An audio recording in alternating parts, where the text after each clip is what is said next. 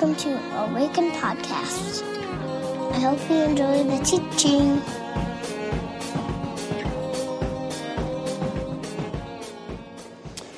My name is Micah, if we have not met, and I'm the lead pastor here at Awaken, and I have the privilege of introducing somebody this morning named Sinead for something we've been doing for the last 3 years, I was informed today. I thought it was 2, but it's actually 3, or you could do 3 this way if you'd like. 3, 3, or 3, either way. Anyway. Sinead, without any further ado, why don't you come and share about Team World Vision? Thank you very much. I'm going to sit down. I am so excited to be here at Awaken this morning because I have the privilege announcing, as Micah said, for the 4th year, we're going to be launching our 2015 team to run the Minnesota Half Marathon in August and the Twin Cities Marathon in October. All right, now, some of you are like, yeah, yes, you're lighting up because running is your thing. So you get to combine something that you love, right? Something that you're going to be doing anyways to serve the needs of the poor. And some of you are lighting up and you're getting excited because maybe you've ran with Team World Vision before, or you've known others like Kaya who have ran with Team World Vision before, and you've seen it change their life. Not only did they accomplish something that they never thought they could, but they dramatically made a huge difference in the needs of some of the poorest children in the world. But some of you, I heard saying, you're checking out. Because running is not your thing, okay? You guys are the ones that I can relate with the most. Really. 5 years ago, I was not a runner. 5 years ago, I hated running. Hated it. And I had every excuse in the book on why I shouldn't do this, okay? I've got 3 busy kids, a full-time job. Who has time for exercise? Who wants to do that? Not me. But beyond that, I was on year 5 of being diagnosed with depression. So it was really easy for me to say, I don't want to do this. But God had something else in mind for me. Okay, despite my hatred of running, I felt like I was supposed to do this. And so I said yes. What I didn't expect was the change that I was going to experience. Physically, yes, obviously, right? But mentally and spiritually, it changed my life and drew me so much closer to the heart of Jesus. So that's the first thing I love about it. But there's 2 other things that I just love about what we're doing. The first one is our team. I love the community of people who are on Team World Vision. I love these people. Last year, 80% of the people who signed up to do this, 80% brand new to running, never ran a race in their life, and they decided to take this on. They used our beginner's training plan and our group runs that we do every Saturday morning to get off the couch into a finish line of a marathon. It's incredible. It is. It's amazing to watch. But the second thing that I love about what we're doing is the cause. We're fighting for clean water. Right now, somewhere in the Horn of Africa, there's a child who is getting up and walking 3 to 4 miles on average, trying to find water for her and her family. That's her chore. And while she's out there trying to find water, she's completely vulnerable. She's basically defenseless to predators, whether that be wild animals or man. Right? We hear a lot about human trafficking these days. Sex trade, kidnapping, rape of women and children. But what we often don't hear is one of lack of easy access to water is one of the greatest sources of human trafficking on the planet. But what's worse than that even is that the only water that this child will find is dirty water. It's water that's contaminated with bacteria and diseases. It's the same water that animals are using to drink from and bathe in and use the bathroom around. Sometimes animals drown and die and decompose in this water. But that's the only water that's available for these women and children. And they're thirsty. That's a hard truth. So this child will scoop up this water and now walk back that 3 to 4 miles, now carrying 40 pounds of poison on their back. 40 pounds of water that when consumed will either make them violently ill or could one day take their life, as it does for 1,600 children every single day. Lack of access to clean water is the number one preventable cause of death in the world. Number one. It's taking more lives than both AIDS and malaria combined. But I said it's preventable. We don't need to do the research. We have the solutions. We know how to fix this. So I'm here today to invite you guys to be a part of a solution in a way that you never imagined that you could, to step out of your comfort zone and make an enormous difference for these women and children. Now, if you're anything like me 5 years ago, you've got two things going on. You've got this tug on your heart, or you're hearing this voice that's saying, you should do this. You can do this. But you're also hearing this loud voice of shame and fear and doubt, and it's telling you, no way, you can't do that. That's crazy. All I want you to do today is to set aside those loud negative voices just long enough to come talk to me after the service today, okay? We're going to meet right over here, right after the service, and I'm going to do a 10-minute information session and give you all the information that you need about how we're going to do this year, and allow for you to ask me your questions as well. But don't let fear get in the way, you guys. Come and talk to me and hear about how we here at Awaken are going to form a team that's going to make an enormous difference for some children this year. All right? Thank you so much. Thanks, Sinead.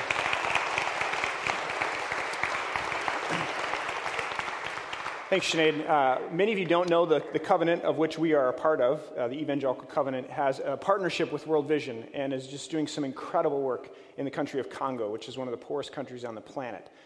So this is one of the ways that some people at Awaken said we want to do this. This isn't a staff-driven thing. It's just something that bubbled up from the hearts of God's people. And so we wanted to give you an opportunity to respond to that. So please do, if you're interested, or even remotely, I'll actually be there at that meeting. I'm remotely interested in running a half marathon. So why don't you guys stand, if you would. We're going to spend some time greeting one another. If you need tea or coffee, it's in the back there. And then we'll study Hebrews in a moment. So.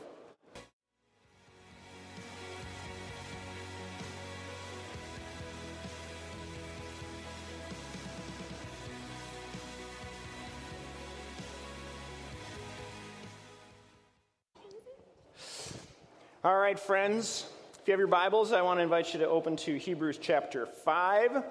As you do, I'll just make light of a couple of other things that are important. One of them is the prayer space. If you are new to Awaken, we've got a prayer space right over here. There are some kneelers over there and some Sharpies, which often go together. We want to invite you to write prayers on the wall. So if you want to use that space before, during, after the gathering, feel free to do so. That's right over here. And then each week, if you didn't know, we have a prayer team that's available after the gathering. So if you have needs for prayer, they would be thrilled to pray with you or for you. The other two things that I want to just highlight and announce, one of them is this Scott Erickson event that's coming. We've been announcing it the last couple of weeks. And I recognize that this is not a very easy thing to sort of push up the hill, because I don't really even know what it is. I do know that it's going to be great because of, before we started Awaken, I went to a place called Ecclesia, which is a church in Houston.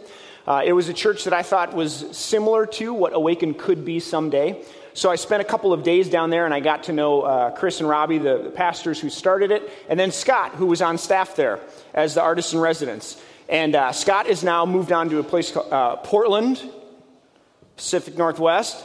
And but he also does this kind of traveling thing where essentially it's a night where he explores what is it like to go through a dark night of the soul, as St. John of the Cross calls it, and to do so with faith and to wrestle with doubt and fear. So many of us, I think, we think that faith and faith in God will actually keep us from these kinds of experiences, but what happens when they don't? And so it's live art and storytelling, and I think it's going to be a really, really, really exciting night. So I want to invite you to be a part of that if you can. It's next Sunday night right here, 7 o'clock, $5 suggested donation to help us cover the cost. And then last but not least, Todd Twyman. Many of you know Todd, who's here somewhere. I saw him just a minute ago. There he is right there, Todd. Todd does Holy Yoga every week. He leads that, is an instructor for that. And I mentioned things that bubbled up from the community, and this is one of those things. Todd has a daughter. Todd and Karen have a daughter who started a nonprofit called Uplift. And essentially, they work to combat online sexual violence through advocacy and education and awareness.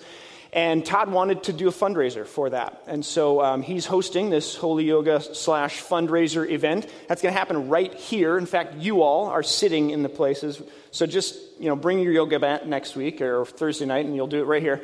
Josh Peterson is going to be playing music at that. And I wanted to highlight that personally because this is not something that the staff at Awaken is driving. This is something that is bubbling up in the people at Awaken, and that is what the church looks like. Amen? So if you do yoga or if you don't and you want to come and at least just relax and listen to Josh, feel free and help raise money for that. So those are a couple of things. Lots of things in the Awaken Weekly and on our website, which is awakencommunity.com. What is that ad? It's like a travel. I think it's travel.com. Expedia, that's it. Thank you. We were hovering right over. We're like we're in the right zone, but it's like it's not quite it. All right, friends. If you have your Bibles, Hebrews 5, I'd ask you to stand as we read the scriptures, and then we'll jump in here. Hebrews 5 verse 11 says, "We have much to say about this, but it is hard to make it clear to you because you no longer try to understand. In fact, though by this time you ought to be teachers, you need someone to teach you the elementary truths of God's word all over again. You need milk, not solid food. Anyone who lives on milk, being still an infant, is not acquainted with the teaching about righteousness." Maybe better translated, justice. "But solid food is for the mature, who by constant use have trained themselves to distinguish good from evil.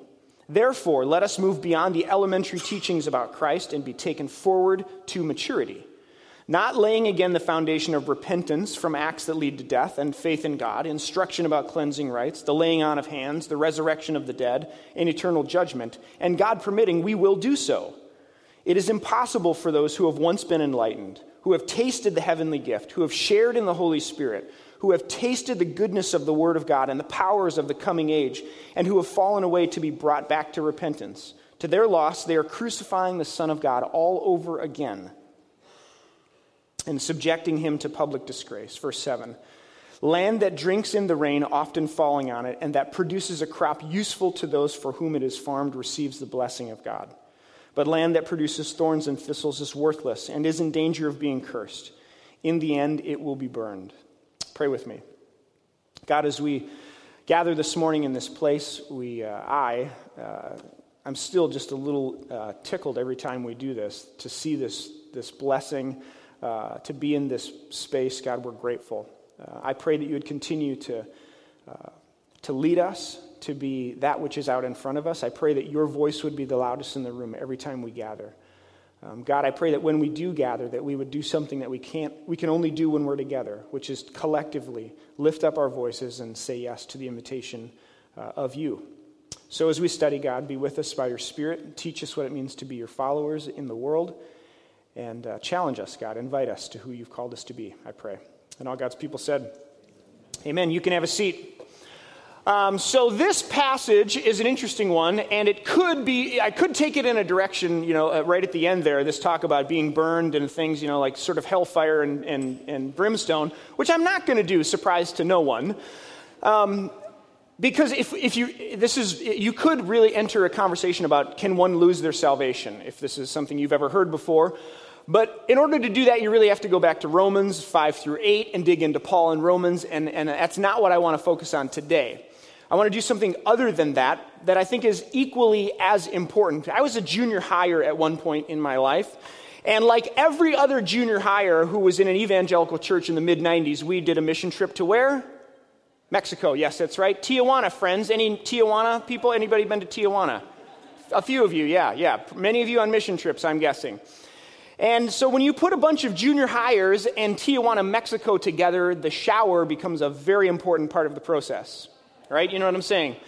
So I went to Tijuana as a junior high student, and after the first day of work and sweat and doing what we did, I wake up the next morning, which begs the question, why don't more of us shower at night? But that's another deal, right?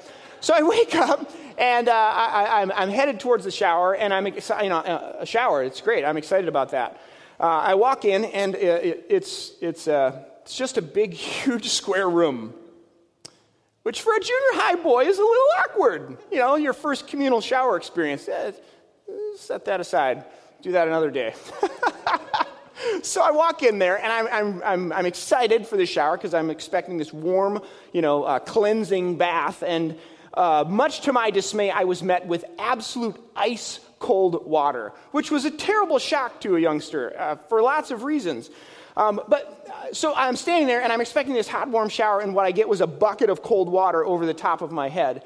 And this passage in Hebrews chapter 5, as much as you might think it isn't, I think is a lot like, for these people, a bucket of cold water over their heads. For the first 4 chapters, we've kind of been coasting along and hearing from the author about these technical things, about Jesus as the high priest, and all these different sacrificial things. And then all of a sudden, in the form of a very frank conversation about maturing and growing up, the author just sort of dumps a bucket of cold water on their heads.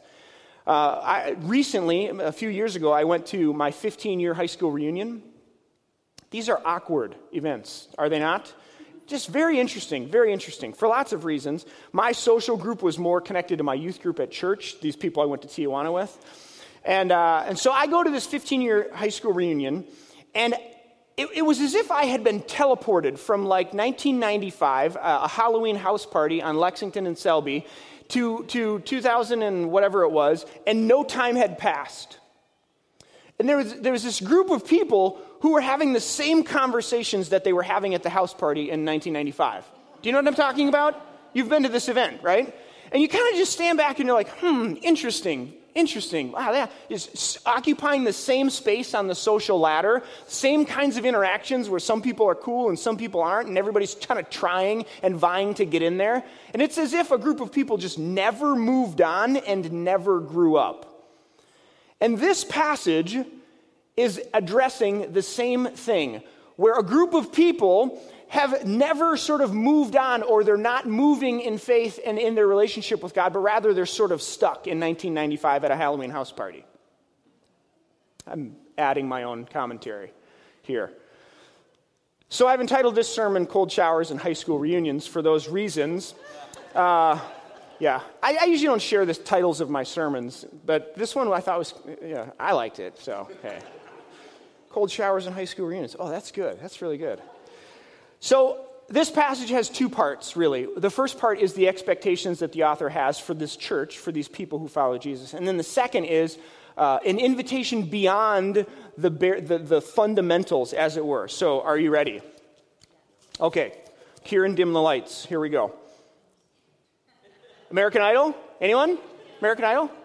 No, that's old news. The Voice, is that the new thing? Okay. Thank you, Sydney. Appreciate that.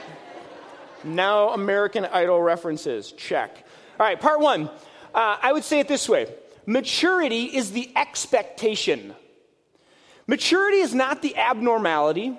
Maturity is not the anomaly. Maturity is not the exception, but rather maturity for this author who's writing to a church just like ours is the expectation that he has. He comes out swinging in the first couple of verses there and says he has so much to say to these people about Jesus as the high priest and all these different things he wants to talk about, but he finds them stuck, not moving from the last time he was with them or taught them.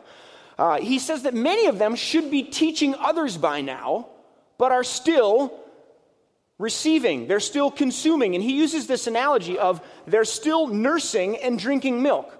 Now, if you're wondering if this analogy is in fact what you might think it is, but for the sake of children in the room, we'll leave it right there.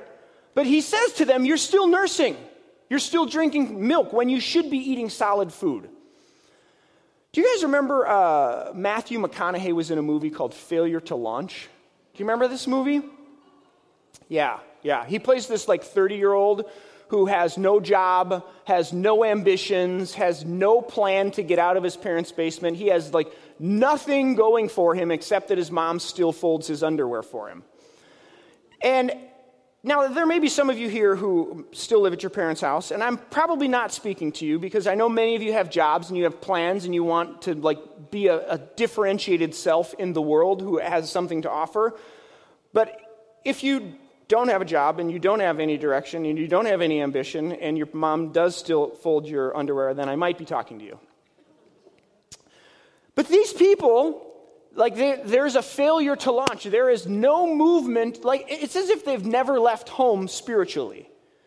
And the author of Hebrews is saying, listen, friends, this thing is a process. It's a journey. Like come along on it with me and move and grow and learn and deepen your faith. He makes it very clear that the expectation for people who are following Jesus is maturity. Is that they would be growing. It's the goal. Growth is the expectation. Movement from milk to solid food. Progress from always receiving and always consuming towards eventually being led and leading others. The goal is knowledge and mastery over the basics so that you can teach and lead others. So you can go deeper and further and more intimate with God and in faith. That's the goal. That's the expectation. So this first part, it's a challenge. And it comes out of nowhere in the passage or in the book to a group of people who are just like us. People who are trying to figure out what does it mean to follow Jesus, who are a part of a community of faith. And so maybe there's a word for us today. I think some of us are in the same place we were 10 years ago spiritually. And I think that the author of Hebrews would say, lovingly and graciously, but with firm conviction, the goal of Christianity is not consumption. The goal of the church is not to feed you, but that you might grow in faith. That you might actually take the things that you've learned and start offering them to others. This is called leading. Some say we should always have a Barnabas, someone we're leading, if you know the story of Paul who led Timothy. But we should always have somebody we're leading, and we should always have somebody who's out in front of us. This is just, take spirituality away from the conversation. This is just wisdom for life, people. That we should be leading others and offering something to those who are maybe not as far along on the journey as we are, and we should be receiving from someone who's further along. It's just wise counsel. So the goal and the exhortation that the author gives is, listen, friends, if you're not moving in your faith, that's a problem. And he wants to encourage and exhort them to take a step towards maturity. So that's part one. Part two, he says essentially, we don't want to keep laying the same foundation that we've been laying all along. And then he goes through a few fundamentals, right? So he mentions this in the second part of this passage. And the fundamentals are essentially this. We'll put them up on the screen here. He talks about repentance from acts of death. Repentance is a word that just means to turn around. So he says, listen, we shouldn't have to keep coming back to the fact that basic to Christian faith is the idea that you turn away from things that bring death and you turn towards things that bring life. So if there's something that you keep doing that keeps leading to the same place, which is death or not life-giving, basic Christian idea, turn around, go the other direction, and have people in your life who help you do that, right? Repentance from acts of death. And then faith towards God. This is very simple. If you're a person of faith in Christ, your faith should be towards God and not towards things that are other than God. For example, a job or a possession or a person where we put all this trust and stock in something else that we think will pay out, that we think will make us happy, that we think will fulfill us, when in fact it doesn't. It never does and it never will. This is basic. You see, we shouldn't have to keep laying this foundation. Baptism is this idea, this picture of death to one kind of person and life to another kind of person.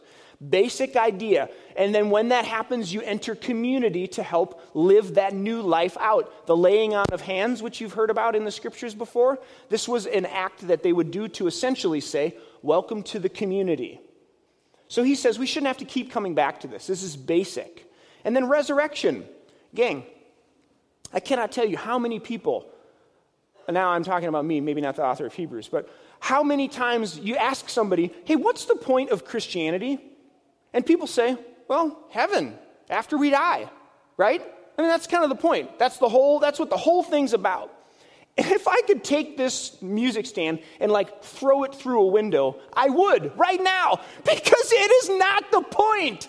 And it's in the text. 1 Corinthians 15 is an entire chapter, which Paul says, resurrection, like new life, just like Jesus, is the point of this whole faith. That a belief that resurrection, that God will put the world to right and resurrect, that we will have lives here, not pie in the sky somewhere after we die, but here in this good world that God made good. If you think I'm crazy, read the text. It's in there. It's basic. And yet so many of us have no idea. I didn't know this until I was 25. How's that possible? So he says we shouldn't have to keep laying this foundation. And he says, just basically, what does it mean to be saved? What happens when someone says yes to Christ in faith? He says, your eyes are opened, you're enlightened, as it were. That's the language he uses. He says that you get a taste for the heavenly gift, which is essentially this new life, right? Baptism, death to one, new life to another. You get a taste for this new life that you've received. You participate in the life of the Holy Spirit. The Spirit of God works in you and through you. You see things that you didn't see before. You sense things that you didn't sense. You hear things. Why? Not because you're crazy or hearing voices, but because the Spirit of God is at work in your life. So these are all very basic. The coming age, he says you have a sense of this new thing that's happened because of the resurrection. Do you remember Jesus' Sermon on the Mount in Matthew 6? He says the kingdom of God is like this, and then he goes through all these different things. This is what he's talking about, a different kind of world with God as king, where the world will be put to rights one day. This is the kingdom of God. So the author of Hebrews says you get a taste for this. You start participating. You start enabling and making happen and helping usher God's good world. We practice for the life we will live one day forever. So these are the basics, people. And his encouragement is you should have mastery over them and be integrating them into your life, not having to go back to camp every year and get the same experience so you can feel the same high. I'm preaching to the choir, right? So he's encouraging them to move beyond the basics of faith so that your faith can be filled with depth and wonder and beauty and paradox and mystery and more of the divine. Where we begin to hold things looser because we recognize how fickle life can be. Where we begin to where we want to learn how to walk in somebody else's shoes because we've learned how judgmental and wrong we can be. Where we learn to listen more than we speak because we recognize the value of wisdom. Where we learn to ask big because we've seen God work. Where we learn to let others do something that we would have done ourselves because we recognize experience is a good teacher. Sometimes pastors talk about if nobody was in the room, this sermon would be just fine if I were speaking it only to me. And that is absolutely the case this week.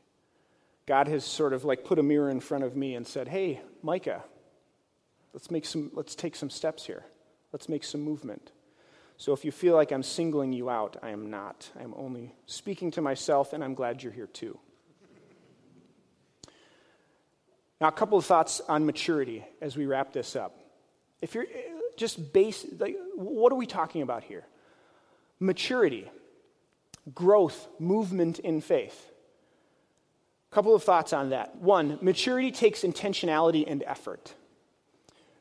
To mature in faith takes intentionality and effort, right? To run a marathon, you have to actually practice. You have to train. You have to work hard. My grandpa used to say anything worth doing or worth having is worth working for, right? You've heard this before?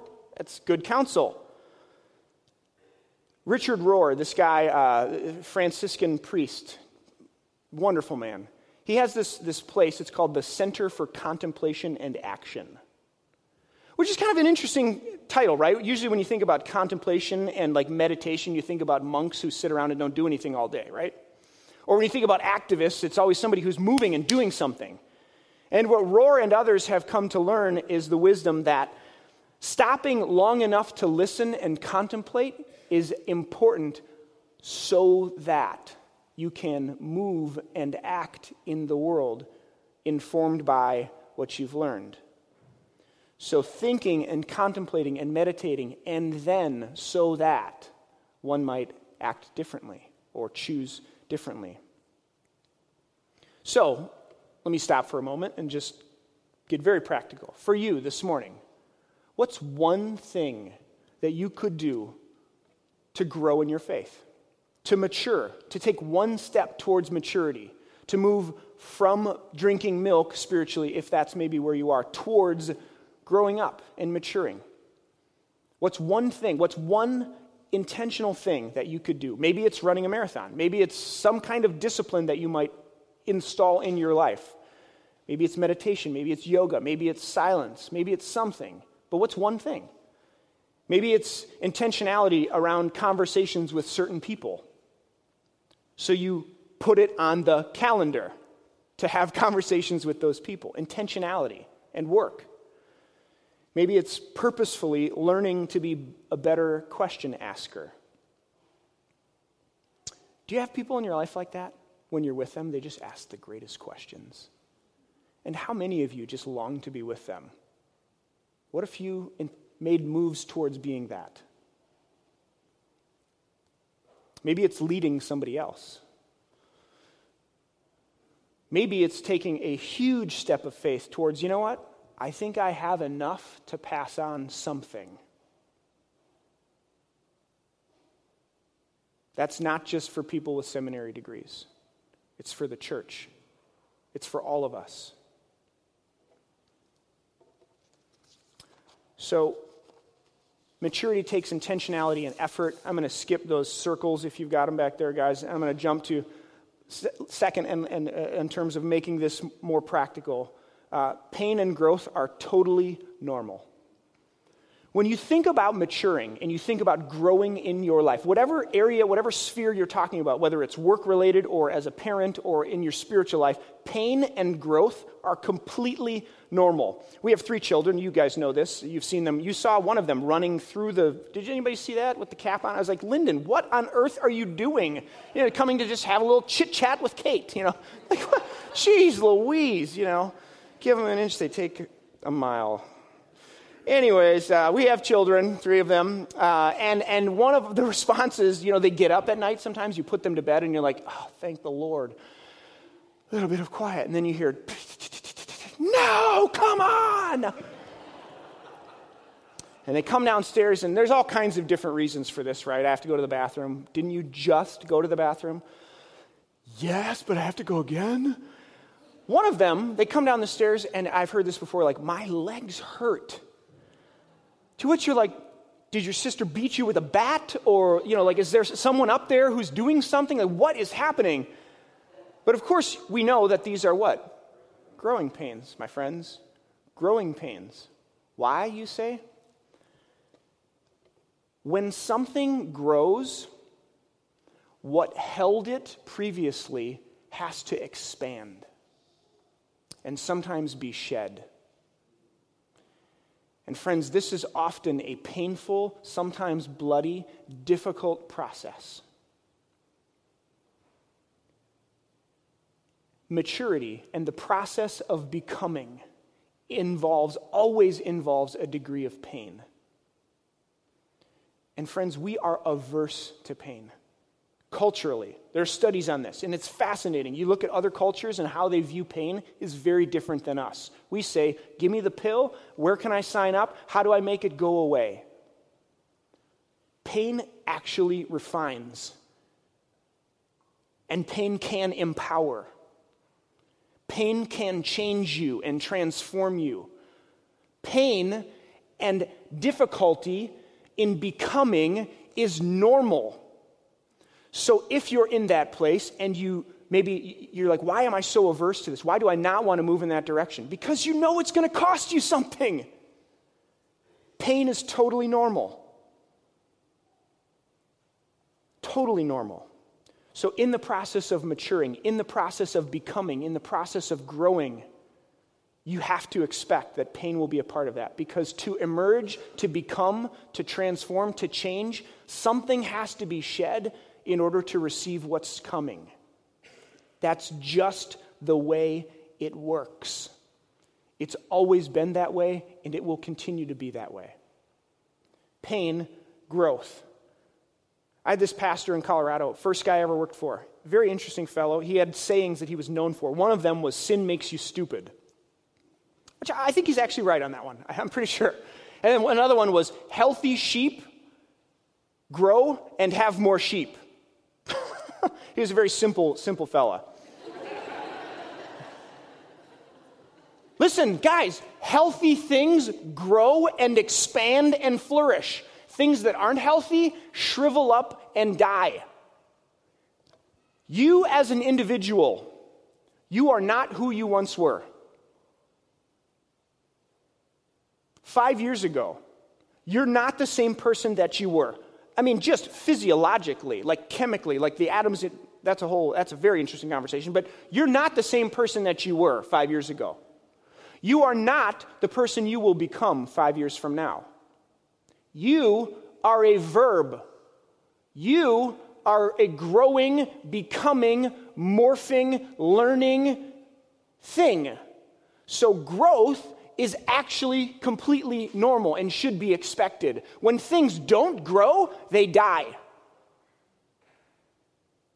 As a couple, if you're married, you are not the same couple you are the day you got married. So don't spend time at the table wondering, oh, can we get it back? What happened to that? It's gone, okay? Forever.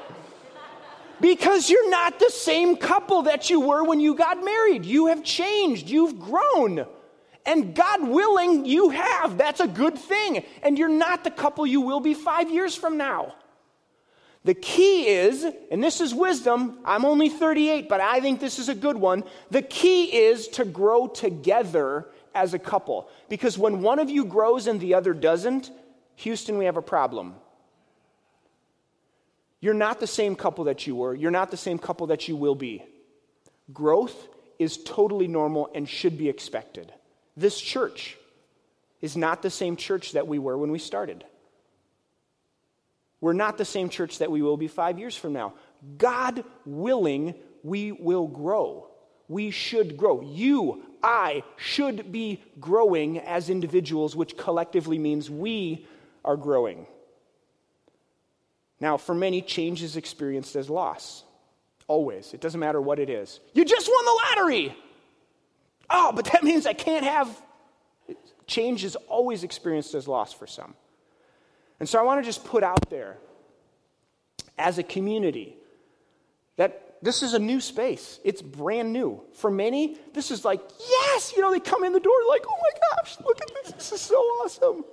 And for some, it's like, oh, you remember how small and intimate the joke joint was and how you knew everybody and you could see everybody's faces? I can't find anybody anymore. It's totally normal. It's to be expected. But to stay the same is to die. The whole point of this is growth. That we would be going deeper and further and more into ourselves, who God has made us to be, this community as a church, in our relationship with God. But it takes intentionality. It takes sometimes pain. And so I want to just invite you this morning. I'm going to invite the band to come, and we'll close with, I think, one of the most beautiful hymns ever written. But before that, I want to invite you to a time of silence. And I want you to think about this one question. So guys, if you want to come and make your way up. The question is this. What is one thing? What's one thing that you might feel, and people always talk about like, I feel like the Spirit led me, or I felt like I heard the word of the Lord. Have you ever heard this before? For some in the room, you might be thinking, that's kooky, and it's a little hokey, and how do you know? Let me just offer the possibility that sometimes God's word sounds like your own voice in your heart. Sometimes God speaks through this, what was it, Elijah, the still small whisper. Sometimes we feel it like a tug, and we just know that we know. For me, sometimes it's like electricity. It's like this thing that's there that wasn't there before, and I've come to know that that's God's voice in my life. So in this time of silence, I believe that God is wanting to communicate, to speak to us, to invite us, to challenge us, to become more and more and more the kinds of people that he made us to be. And so I believe that that's an assumption that I start with. And so in this time of silence, I'm assuming that God wants to speak, that God is speaking. So I would encourage you to think of this one question. What's one thing that I can do to move towards maturity, to move towards growth in my own life? One thing. I would encourage you to write it down. I would encourage you to tell your spouse if you have one, or your significant other. I would encourage you to tell people in your life group, if you're a part of one, what's one thing that you might feel God, or whatever you call it, leading you to do this morning, to mature and grow. One step. So a time of silence and then a prayer through song as we close. Let me offer a word of prayer and then usher you into that. God, this morning we trust that you are speaking, that you have spoken so definitively in Jesus, revealed to us who you are, what you look like, what you sound like. And I trust that you are still speaking, that you want to communicate to us, that you want to be in relationship with us. And so right now, for the next few moments, we want to offer ourselves to you in authentically and vulnerably as we can to ask this one question. What's one thing that I can do to grow and move towards maturity? So, God, would you speak? I pray. Sometimes the Bible has a way of just going right for it, and I'm always very hesitant, cautious, speaking those words because they're often misunderstood. So if you feel like today was a little in your face, I would only say that I am so in your seats with you today. I have a lot of work to do. I said to my wife on the way home yesterday in the car, I have a lot of work to do. So, I'm with you. I'm so grateful that that's true. You are making us new. You're making me new. So, friends, if you're new, really want to encourage you to stop by Discover Awaken. We'd love to get to know you. If you're interested, if your one thing might be World Vision and running, right over here with Sinead. So, if you'd like prayer for anything, right over here. As you go, may you come to see that maturity is the goal. That it will take intentionality and it will stretch you. May you experience faith that is widening and deepening and growing and maturing. And relationships that are emerging and becoming more and more and more what God intended them to be. May you come to lead others as you are being led. May you find that God is there in every moment, in every stretching, in every becoming. Because after all, I am who I am. God's name is a verb, and so are you. Grace and peace. Love you guys. Hope you have a wonderful, wonderful Sunday.